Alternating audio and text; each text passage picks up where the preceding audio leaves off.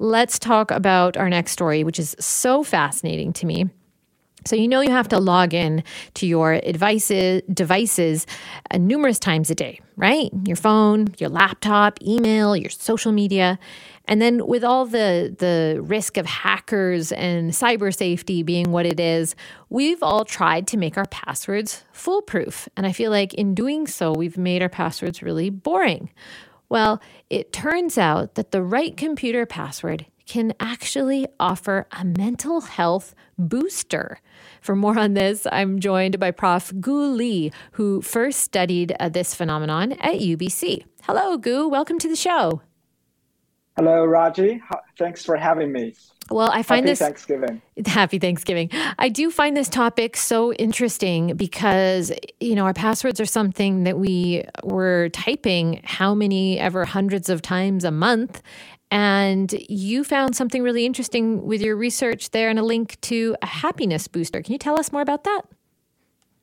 Yes. What we found was that using the right password can actually make your mental health better. So it can act as like a booster to protect your mental health, protect you from mental health problems.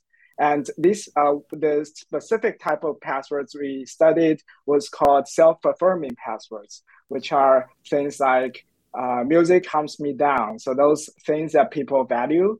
And by typing those passwords will remind people who they are and therefore make them happier.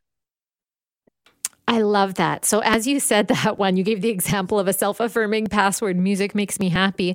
I was just thinking, if I'm sitting there at my computer and I am typing in as a password, music makes me happy, I believe what you're saying about the research, that it makes you happier. Yeah, you have to find the right password though, because everyone has their own things that they treasure. You can make other things like I love hanging out with my friends, things like that. I'm really good at maths. So those type of passwords to remind them what they are worthy of, so everyone can have their own passwords for that. Well, I know everyone has just the auto fill in now on their email account. So you don't, even when you're going to start to type someone's email address, the full thing pops up. But this reminds me of something from the early days of the internet, when I guess it was, the mid-90s, in high school or elementary school. There was a friend of mine whose email address at the time was iamveryawesome@hotmail.com. And every time I typed an email to him, I'd have to type out the whole thing, iamveryawesome@hotmail.com. And it would make me smile. It would make me laugh even. So what are your tips for how people should be making a good self-affirming password?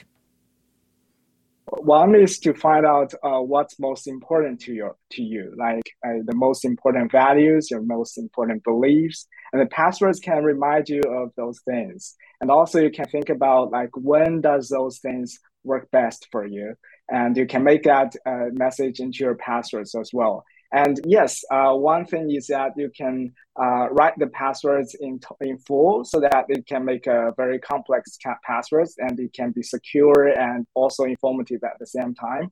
Or you can make it shorter, like make it a code that's unique to yourself. But every time when you type that code, you can be thinking about the message, and also that's also like another type of password.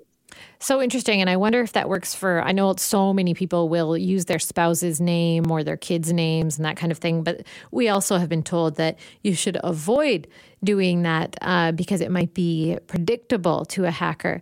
I'm so curious, before I let you go here, if you could tell me what else you're studying right now, just because you've chosen to study some very niche things. What else are you studying in psychology right now? Yeah, I'm studying LGBTQ mental health in China right now. So I'm thinking about what types of what type of psychological interventions can actually improve the mental health of LGBTQ people. And in China, where resources are relatively limited compared to Canada, for example, we want to use some really easy to deliver psychological interventions to reach the widest range of people.